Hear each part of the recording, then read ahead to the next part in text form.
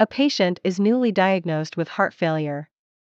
Which of the following medications can help control the heart failure and increase cardiac output, without little effect on the heart rate and blood pressure? A. Digoxin. B. Valsartan. C. Lisinopril. D.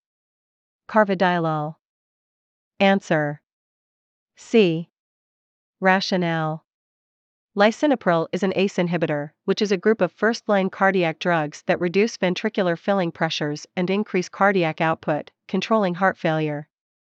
ACE inhibitors have little effect on the heart rate. Visit nursestudy.net for over 800 free nursing diagnosis and care plans.